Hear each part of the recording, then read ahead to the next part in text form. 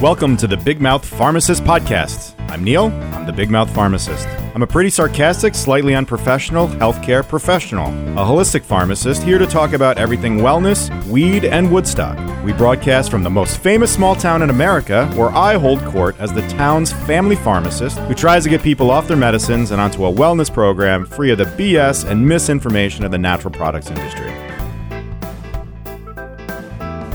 Welcome back. I'm Dr. Neil Smoller, holistic pharmacist and owner of Woodstock Vitamins. Here today in studio with our producer, Dana. Say hi, Dana. Hi. Dana, I just want to let you know I'm flattered. Are you? I am, because I've been checking out our reviews. Occasionally I go and look around, and there's real authentic reviews left by our listeners on iTunes. And it's consumers, but also other healthcare professionals. That's awesome. They love the show. That's great. So I would just encourage anybody listening, help me with my ego problem. Say something nice on there. Please don't put negative stuff. I'm very fragile. So he is. All right. So, you're pretty smart. You know that, Dana? I did. So you said to me that this is a podcast, you're a supplement expert, but we're not really touching much on supplements anymore. We're talking about health conditions and stuff.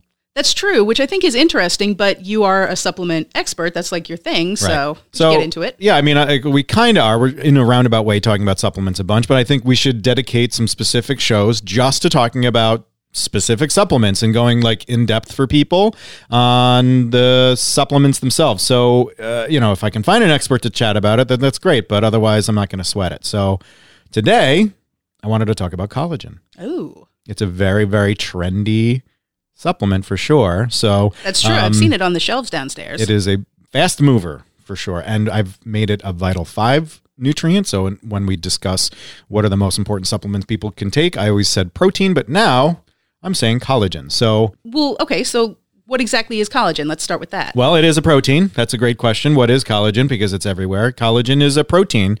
And if you think about it like this, it's the most abundant protein in our body. Basically, our body's made of collagen. It's a third collagen. It's a fibrous protein compared to other proteins, which are kind of, I always say collagen is a baseball bat and other proteins are a ball. That's their physical structures. That's what they look like in 3D space. So collagen's these long fibers and they make up all the structures of our cells. And so it's in connective tissues, joints, and your gastric lining, your cells, your vasculature. That's what gives everything structure. Your bones are made of collagen. That's crazy that it's only now gaining popularity. Yeah, I don't know how these trends work, yeah. But it is gaining popularity. And I've been sitting it out on the sidelines, and it reminds me of my favorite comedian, Bill Burr. He was talking about hair plugs, and in the commercials, I should have done this 10 years ago. And he's like, no, you don't. You want to wait, because 10 years ago, it looks like they were stapling ant legs to people's heads. and so now they've worked out all the kinks. So with trends and supplements especially, we always want to sit on the sidelines, let everybody rub the charcoal toothpaste against their teeth and watch their teeth erode, and then find out if it's safe or not. We want to let those sacrificial lambs go through. So with collagen, I actually find that it is a really great idea for people to get involved in, primarily because we don't eat a lot of collagen-rich foods anymore. So actually, I feel collagen solves two problems for people. The first one being, we don't eat enough protein. So Americans in general eat tons of protein, but individually, anybody I've counseled, it's probably 90% of the people don't eat nearly enough dietary protein. They're normally short by 20%. That's really surprising. It is. And if you ever want to figure out what your magic number is for protein, so the range is 0.8 to 1.2 grams of protein per kilogram of body weight. So of course, we're the only country that doesn't use the metric system, besides some other third world country out there, I'm sure. But to find out how much you weigh in kilograms, take your weight in pounds and divide it by 2.2.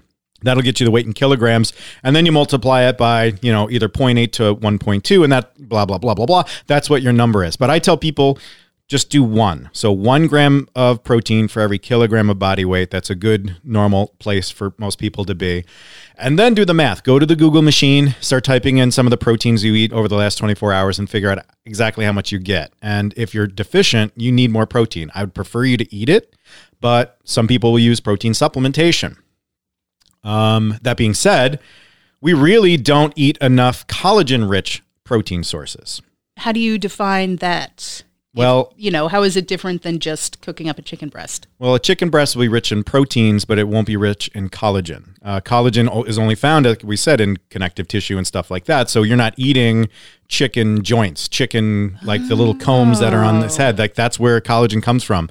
The bones. So, and this is where a lot of people get into collagen was bone broth. That was the newest, biggest trend that came out. It's like, oh, let's do bone broth. And everybody remembered the days of yore where they would take chickens and they would throw them into stew all over the day, and then they would eat that. And it's a rich protein source, and it's got lots of vitamins and such. And it just so happens the protein that's found in there is the collagen because it's coming out from the bones and such.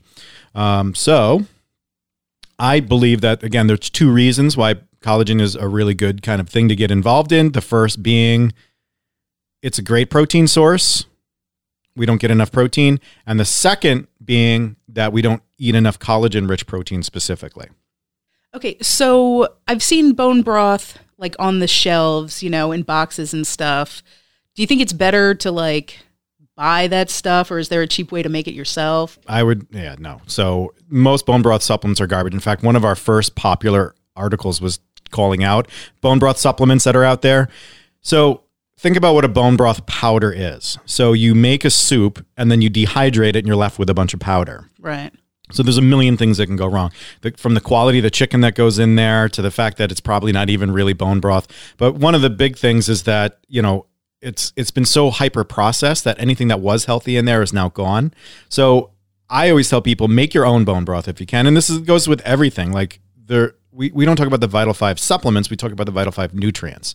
So bone broth, it's better to eat. So if you can incorporate on a regular basis, daily if you could, a homemade bone broth that's done right, and we've got a recipe on our website, and there's recipes everywhere with bone broth, that would be ideal. The second best thing is to go to a meat market, right? And they probably make bone broth all over the place. Oh. There's two other brands that I'm okay with from a supplementation standpoint. So one of them is Epic, and that brand sells liquid bone broth. And they have a really great process for making it, but then the problem is the shipping. So you're shipping liquid hot magma across the country that's like turkey juice, and and then you have to heat it up, and it's a weird process. So then to counter that, there is Vital Proteins bone broth.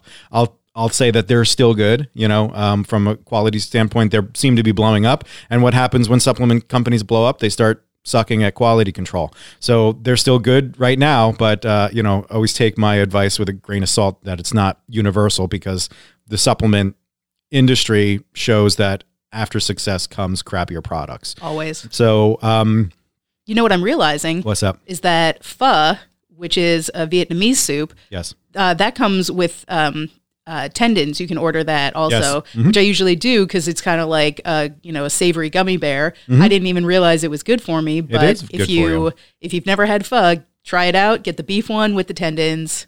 It's fantastic. For sure. Yeah. Oh, Neil. What if you made pho yourself? Go pho yourself? No? Yeah, sure. That's still G-rated. That's G-rated. We can keep it on iTunes with that one. So, yeah, so the bone broth, and one of the things I always like to clarify is so what's the connection between bone broth and collagen and even gelatin, which comes up in this whole circle. So we don't eat collagen-rich foods. Bone broth is a naturally occurring collagen-rich food. It's pulling out the collagen from the bones and the tendons that's, being kind of cooked, right? So bone broth contains collagen. So the collagen fibers, the long ones, get broken down by the water into what's called collagen peptides. So they're fragments of this long stick. And the fragments are what we would then take in and we would be able to digest and such. If those fragments stay in the water long enough, they get turned into gelatin, which is like a collagen peptide that's just a little bit stickier, as we know, gelatin, jello, all of that stuff. So collagen and gelatin are components of or found in bone broth. So the question is what is better for me? Is it better for me to get bone broth, or is it better for me to get a collagen supplement?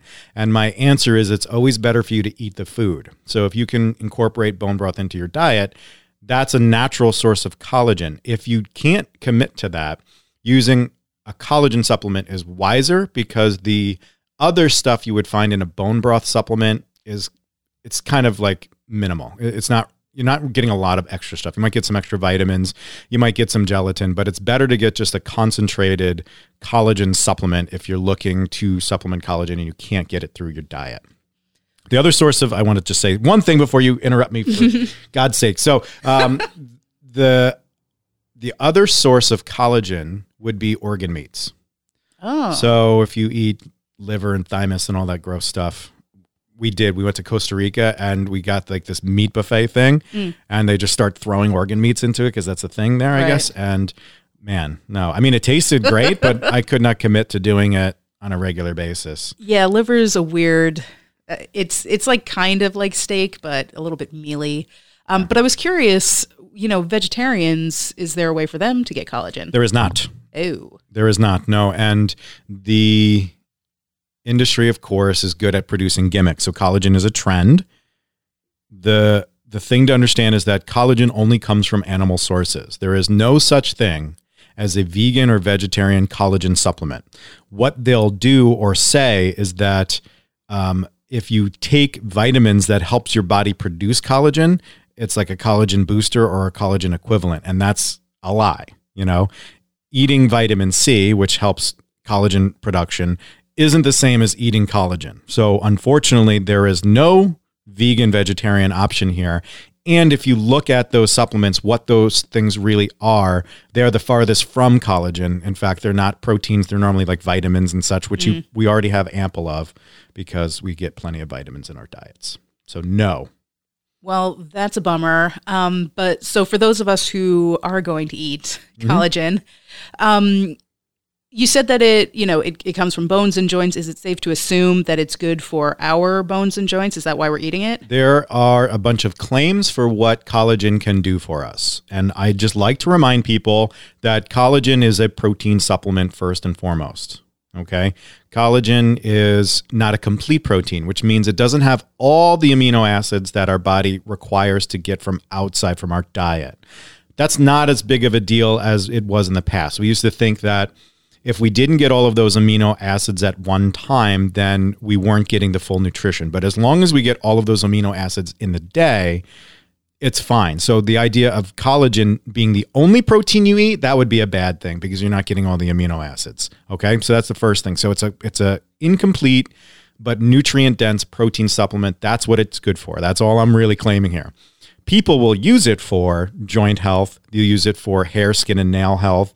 One of the things I have seen it benefit people is gut health, which is really interesting.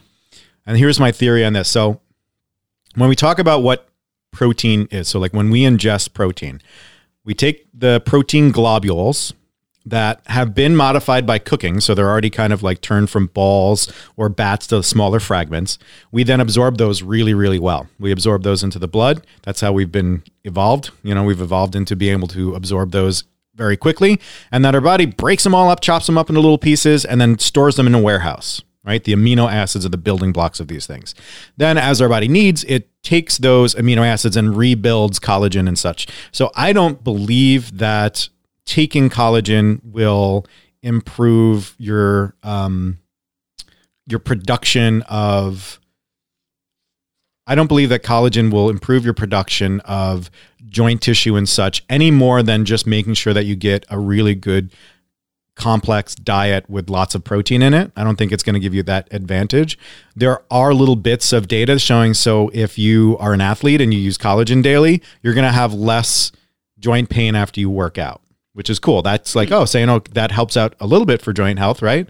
So that's promising, and that's why we recommend it for people with joint health. But I think that with the gut health stuff, it's that those collagen peptides are first obviously taken up by the gut cells themselves. And since collagen is used to create structure, I believe that the collagen peptides are then being incorporated into the gut lining cells and then helping them rebuild that lining and reduce the inflammation there, which is why we're hearing so much feedback saying, I couldn't digest things. I had diarrhea, constipation, whatever the issue was. And then they started ingesting collagen and things got regular for them. Weird. Yeah. So like my wife's family is DEFCON 5. If they get a little stressed out, they have very bad stomachs when it comes to stress. And I have, a couple anecdotes. My wife takes collagen every day and her sister does the same, my sister-in-law. And both of them have reported dramatic gut changes in their situation where probiotics didn't even help. Like probiotics helped them, but not as much as this collagen did.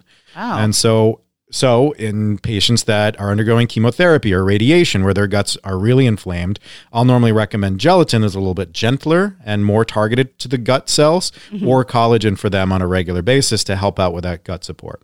Wow, that's like really interesting. It's really cool. And so that's where I kind of lean. So collagen can help out with hair, skin, and nails. That's what our hair, skin, and nails are made of. Right. But I think it's more because it's a rich protein source. That's why it's helping people. It's not because it's collagen. Like if they just increase their protein, they probably would get those same results. That's just me spitballing though. So. Okay. Well, something just came to mind since you mentioned cancer patients is if they're not making their own bone broth, what is the risk of buying broth that the animals have been fed like antibiotics or stuff like that? Well, yeah, I mean, that speaks to the whole quality issues around collagen supplementation.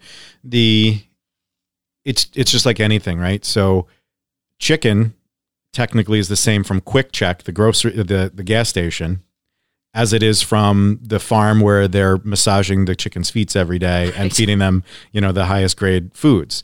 So there's a big difference there. There's a big difference in the quality of the grade of the nutrition.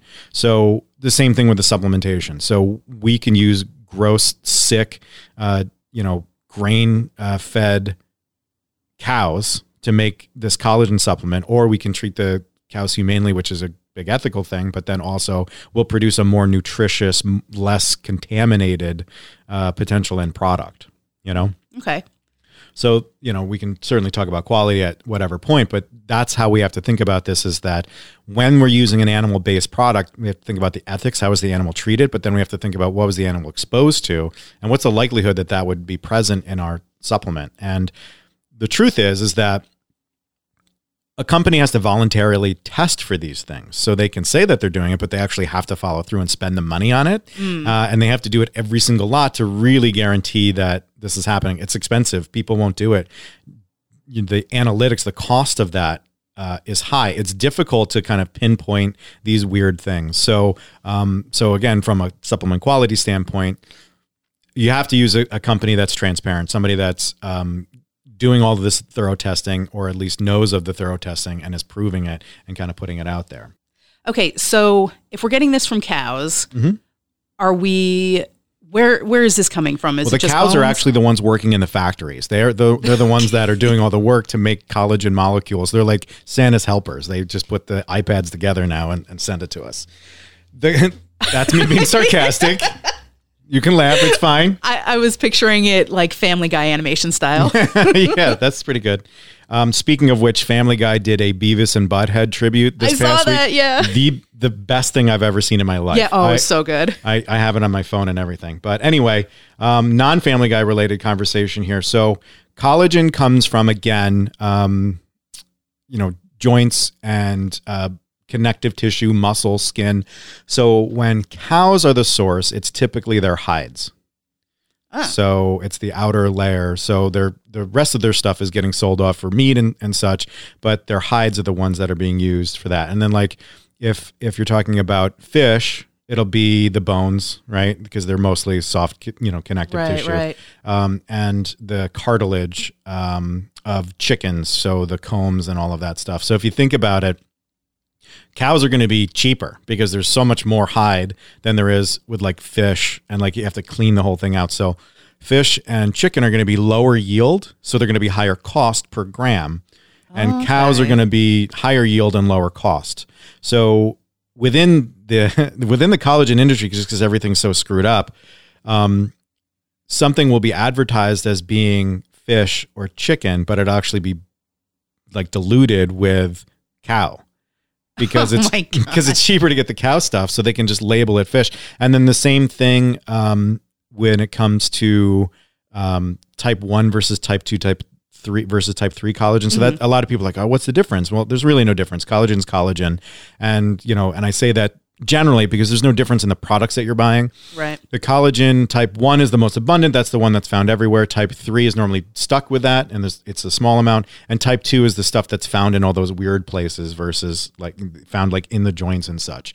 Okay. So sometimes you'll see a collagen type 2 supplement in a pill form, right? And it'll be a much lower amount. Like with a powder, you have to get like grams, 20 grams to get a good yield of collagen. And with the type 2, you can use a lot less to have the same kind of effect. But the problem is that most type 2 that people buy is diluted with type 1. So it's just like another like gotcha moment from the supplement industry. In case, I mean, what are we doing here? We're just be honest. We can't. Let's be honest. That's what I've been saying for years, but we can't. So that's what makes us able to run our mouths for a while. You know, like it gives us a competitive advantage that we're not jerks. You know. So the did I answer your question? Yeah, so it comes from the cow's hides. Yeah. So, I mean, is there anything, I mean, to that end about like diluting it and stuff like that, is there anything synthetic that they add to it? No. So when it comes to collagen, we'll speak to the quality and then the adulteration. So adulteration means that we're modifying it to make it look like it's legitimate, but it's not, or we're adding in things that shouldn't be there that aren't on the label, all of that stuff, right? So the adulteration risks are saying, okay, it's type 1 collagen, but or type 2 collagen, there's actually type 1 in there, or saying it's fish and it's actually cows, that kind of stuff. The other thing that they do is that they'll just throw in regular protein. So instead of it being collagen at all, it'll just be some crappy whey protein that's horrible.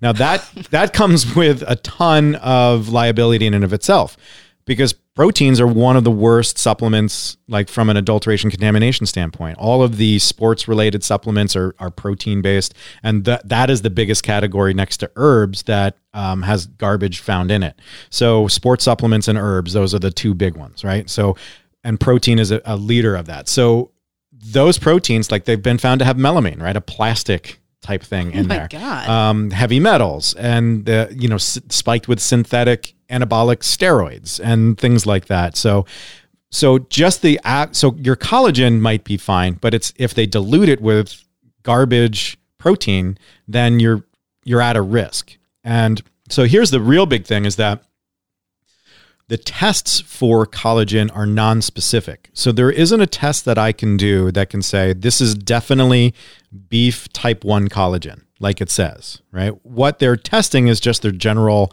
protein concentration. And they're just kind of taking their word that it's a collagen source. So there's no way for a third party to come in and say, this is definitely type 1 collagen. I mean, unless something's changed recently, but I was reading a couple papers on it, and it seems like the most recent thing is that they're saying, hey, we need better testing methods, because as this is a rising star of a supplement, we're going to have lots more adulteration to try to lower the costs or improve the margins. So there isn't really a good test that says, well, this is type 1 versus type 3. And here's another little added kind of bit to it. So I liken collagen supplements to taking one of those light bulbs that are like in commercial places, those long ones, the tubes, and hitting it with a hammer. Okay. You're not going to have equal pieces. Right. So you'll have some big, some small, right? Some that are still kind of connected together. And that's what collagen peptides are. That, there's no standardization saying, okay, well, we have the, 300 molecular weight collagen peptide or whatever the number would be, because that's the optimal absorption collagen peptide.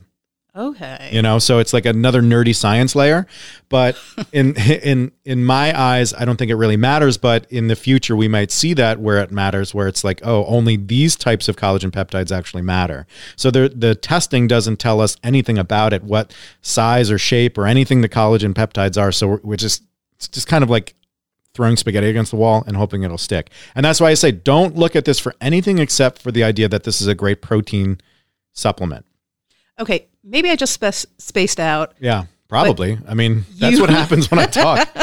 You just started using another word, peptides. Yes. Can you define that? Yeah, so collagen, I probably should have said this at the beginning of the episode, right? So collagen is the baseball bat. Yes. When you break it up with water, it becomes a collagen peptide, which is just like a smaller fragment. Okay. And then that makes the light analogy make so much more sense. Makes so much more sense, right? So it's the smaller fragments. And then again, if you expose the collagen peptides to extra water or temperature, they'll turn into gooey gelatin. Gotcha. That's how the relationship works. So bone broth is the soup, collagen is the protein, and gelatin is the extra processed version of it. Cool. Okay. So from an adulteration standpoint, we have to worry about dilution with lower cost, lower quality substances, in particular proteins, which then opens up a whole can of worms to all of the potential contaminants. And then the second thing that we have to worry about is heavy metals, because that finds its way into the protein stream, it seems. And again, these are cows. They're eating stuff that's in the ground, and we have acid rain. So, there's like heavy metals everywhere. So you'll find lead, you'll find arsenic, you'll find mercury in many of our supplements, many of our foods, it's there. So we want to make sure that the amounts that are there are naturally occurring and low and not high, because if you're dirty, you could. So we heard a story about why do heavy metals get into the herbs that are shipped from China? Well, is it the quality of their soil, or is it the fact that they need to flatten the things so they can ship more, so they drive over them with their leaded gasoline cars? Oh. So that's a big difference. So you can use gross machinery, and then all the metals are kind of falling into it. So there's a risk for heavy metal contamination with any protein or any botanical, technically. And again, the quality of the soil that the cow is eating from will kind of come into this. And that leads me to another point, which is Prop 65. I don't know if you know this, but I have a world famous article on the web about Prop 65. I just found out this morning. I was like Googling Prop 65 just to, refresh myself. And my article came up fourth. That's crazy. That is pretty crazy. Yeah. Congrats. And so thank you. Yeah. So Prop 65, we've got an article about it, talks about the ins and outs. Essentially, it's a law in California that states that they want transparency. They want people to know that if you take this, it has in it potentially heavy metals or something that could be carcinogenic, or it could affect reproduction. It could do all sorts of horrible things, which is great. But the problem is that they set their standards way, way low, like impossibly low. You can't even comply with it in most situations because of the naturally occurring amounts. Oh. And national and global organizations have levels that are very, very aggressive, but they're much higher than what's in Prop 65. So what ends up happening in California is everything's labeled that it's potentially Prop 65. You walk into a McDonald's, it's got a sign, Prop 65 warning, you can get cancer from coming in here, and so, which is, twofold. Right. Yes, the food yes and the heavy metals. But so it's very complicated to understand, hey, our stuff will have these heavy metals in it, because people are like, I don't want heavy metals at all. That's not possible. And if a brand is telling you that, it's rare. There's certain situations, of course, where we can pull out heavy metals, but in most situations, you'll have some amount in everything that you ingest.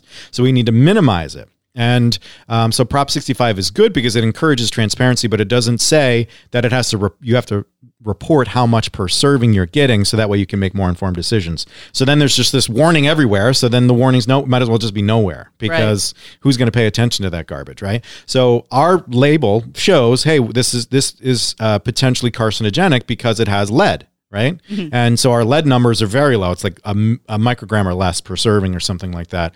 But there was a leading national brand that was not complying with Prop 65 labeling because they didn't want people to not buy their product. Mm-hmm. And there are warning letters online to that national brand saying you have to comply with this. Otherwise, we're going to come down on you with more than just a ruler. So it's pretty interesting that some brands, what they'll do is they'll make labels for California only. And everybody's sick of seeing it in California. And then there are brands then they'll make labels for the rest of the country. So I think that's deceptive. So we don't rarely sell anything in California at this point, but we put the Prop 65 label on there just to be transparent. So you will find heavy metals in collagen supplements, just as a fact that it's naturally occurring, but then there's some gross companies that have high levels of it. So you have to be aware and should ask. And I'm hoping very shortly that that'll be the real bridge for us, is putting our supplements out there, saying these are good supplements because of all these reasons, but then here's the proof, it's just about navigating that legal kind of space to make sure that we're not then claiming something and then there's all sorts of weird stuff going on. So we want to be transparent, but it's just we have to figure out how to be transparent without getting arrested or whatever happens. I don't know. Tased. I don't know. Whatever happens at Popeyes, I'm sure that happens, we just get beat down by a tray or something like that. This whole time I forgot there was a Popeyes in Kingston. I wonder if they have the last of the chicken sandwiches. They might. I have a friend that went there. I'm like, where would you go to Popeyes? And it's crazy that the chicken sandwiches make such a big deal. not related to collagen at all, but I think that we get a little crazy about these trends. Yeah. Yeah. I never remember, though, the McRib causing such a stir. I know. Because there's never a supply issue, I don't think, probably. I don't know. The McRib is pretty gross. They're shaped like ribs, but there's no bones in them, so what the heck are you doing? Whatever. Well, you know what? Maybe if you boil down a McRib, turn that into broth. I mean, it's got to be meat of some type, right? I'm never eating anything you cook if you're going to make McRib bone broth. Faux bone broth. So contaminants, we were talking about the heavy metals. We were talking about the adulteration. So then let's go back to the idea that antibiotics, because that's a great point. Yes. So you have cows that get sick. And so more to the ethics of the whole thing. If we're treating or if we're using animals as a raw material source, which is the reality here, we don't want to be jerks to the animals. So we don't need to necessarily pamper them, but we need to make sure that we're treating them well. So whenever we use bovine raw materials or look for manufacturers use bovine raw materials, we don't look to America.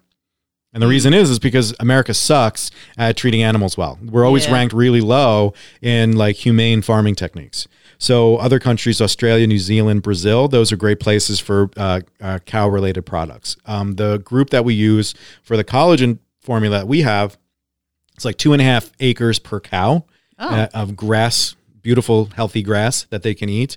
And that country has a ban against hormones, so you don't have to worry about that making its way, because imagine you're taking whatever whey protein and there's growth hormone in the stuff, right? So we have to worry about all of that stuff. The other thing is you have to worry about the antibiotics that are potentially used. Now, again, if they're treated correctly, they're not standing on each other in their own filth, you have less antibiotics to use. Right. But there is a risk that there will be some antibiotics in the supply chain, so they have to test for those things. There's a specific one that could be a kidney contaminant that's checked for pretty regularly with ours. And so, what we have to remember is that a lot of these supplement companies aren't set up on the corner of the dairy farm. They're not set up right next to whoever is making the raw material for them. They're normally thousands of miles away, and they're not, again, if we think that herbal companies, they're getting these beautiful plants, and then there's a bunch of hippies grinding them up in mortar and pestles to turn them into the supplements that you're using, and that's not what's happening at all. They're getting drums of powder.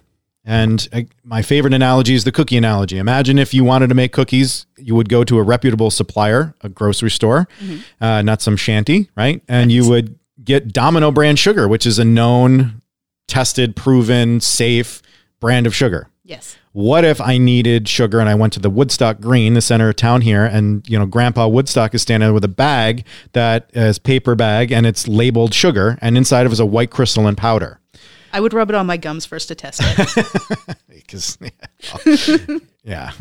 But exactly the point. How do we know that it's sugar, even though it's white crystalline powder? And how do we know it's only sugar? So when you get these big drums of collagen powder, how do we know it's just collagen and nothing else? So we have to put it through extensive testing in order to make sure that it is what it says it is, because in this country, raw material suppliers aren't held to the same standards that manufacturers are. So if the company is going to invest the money, that's one thing. If they're going to just take the company's raw material supplier's word for it, that's a real big problem, because they're supposed to validate and verify. And then what if it rejects? What if there's a little bit higher lead content, right? And you just spent $50,000 on a raw material that you can't get your money back for.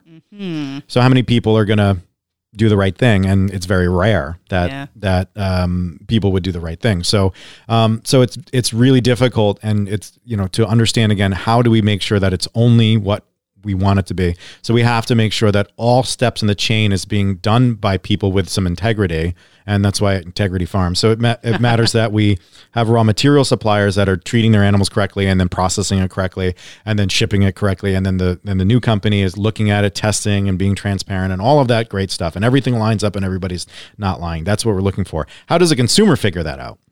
Yeah, I mean, that's pretty much what I was going to ask you. Yeah, they don't. They don't, because I can't figure it out. I just like playing whack-a-mole.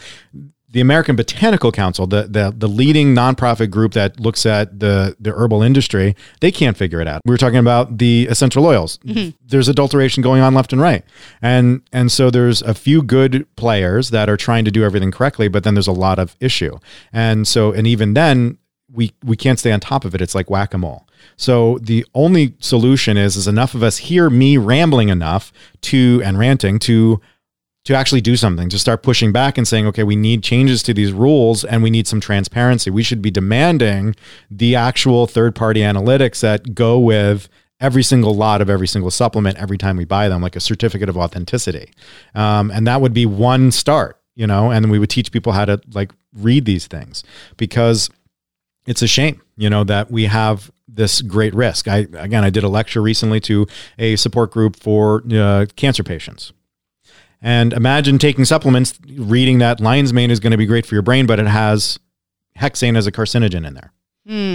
That would probably make you a little upset, right? A little bit. And there's a lot of people that are ingesting these things without any thought to that. And so it's about really kind of thinking through all of this. But, let's not be negative Neelys for the whole time. Collagen, when done right, is a great thing. It's a good supplement from the idea that you can take it and there will be advantages because we don't get enough protein. If you get enough protein, you can certainly add it because you're probably not getting enough collagen-rich protein in your diet. Its unique amino acid blend gives it's that unique structure, which makes it more of a baseball bat. We don't get exposed to a lot of that.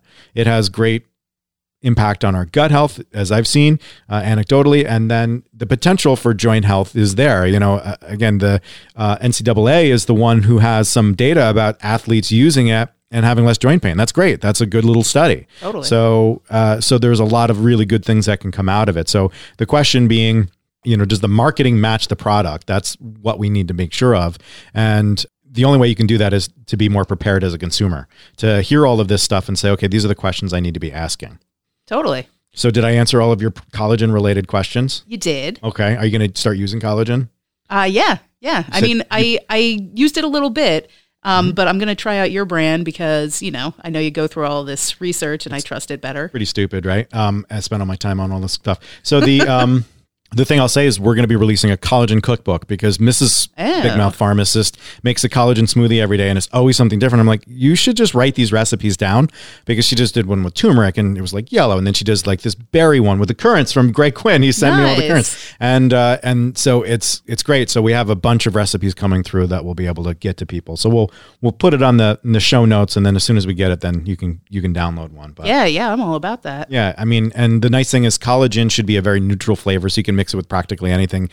Throw it in your coffee with a little bit of coconut oil, and then you've got yourself a well-balanced snack because of the protein and the fat. That's actually really good. You take it with a little bit of a berry, and you've got you got your coffee, you got your caffeine. I'm caffeinated now. I started drinking coffee. I'm a little hyped up, and so it's a good little snack. So it mixes really well. I think it's something that people should be looking at. But before we close for this session. Mm-hmm. I want to finish up what you were talking about with your deodorant. Oh, yeah. So this is not collagen related at all. Mm-hmm. But for me personally, I am forever on the hunt for a natural deodorant. Mm-hmm. I did use the liquid rock deodorant for like 10 years. And then I started having an allergic reaction to it, which a lot of women are finding is typical. I don't know about guys. It's always women leaving comments. But so many of the natural deodorants, and this is just in case people don't know the difference, antiperspirant and deodorant are two different things. Antiperspirant stops you from sweating. Mm-hmm. And they're normally aluminum based or some sort of heavy metal. Mm-hmm. And deodorant just sort of masks the scent, but you still sweat. Mm-hmm. And pretty much all of the women in my family have had breast cancer, so I'm always trying to,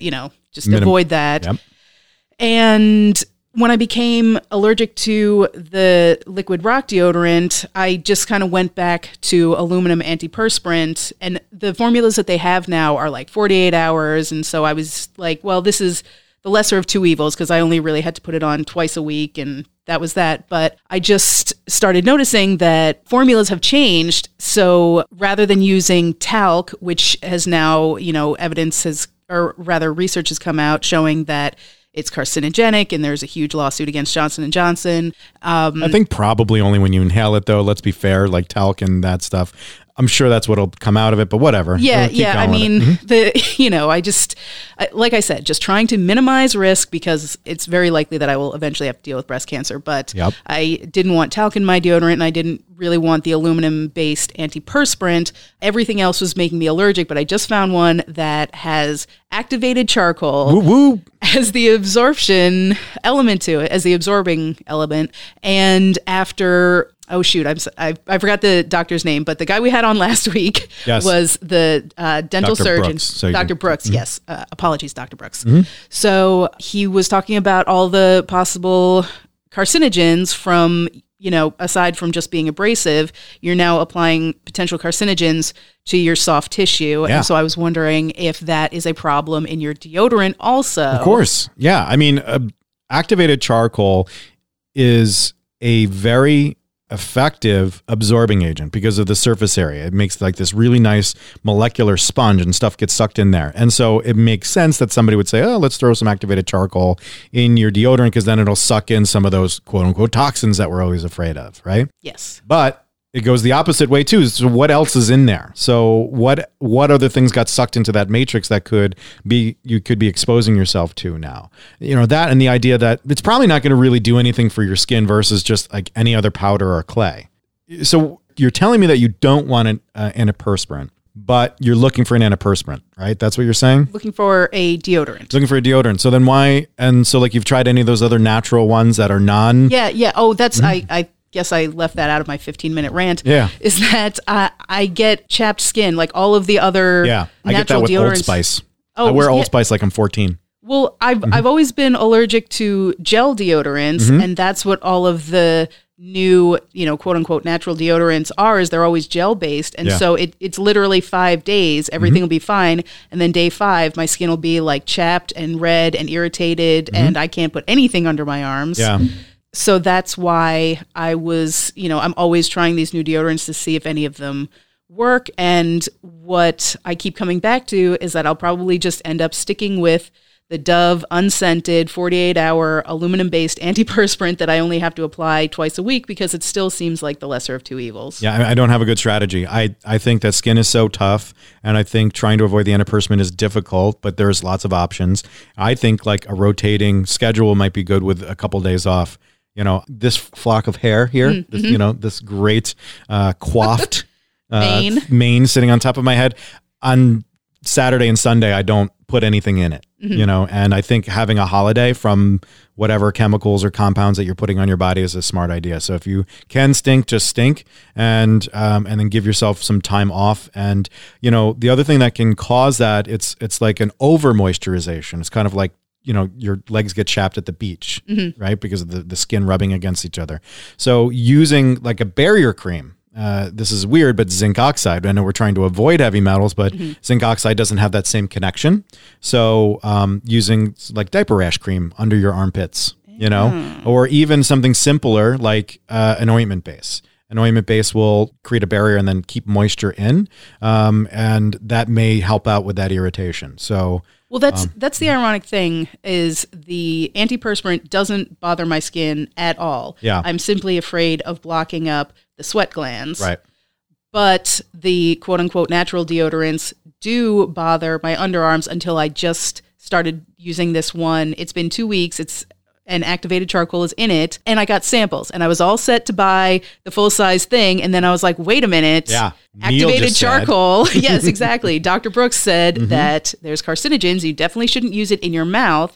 And granted, the pores in your armpits aren't exactly the soft tissue like your gums are, but still can it infiltrate your pores and also become a carcinogen. Yeah. The more pores, the worse off you are, Yeah. So I would say, get a rotating schedule is probably the best bet, and then just take good care of the skin that is your arms by moisturizing and keeping it dry as best as you can. Right. Adult diapers cut to fit under your armpit might be an option too. That's a great idea.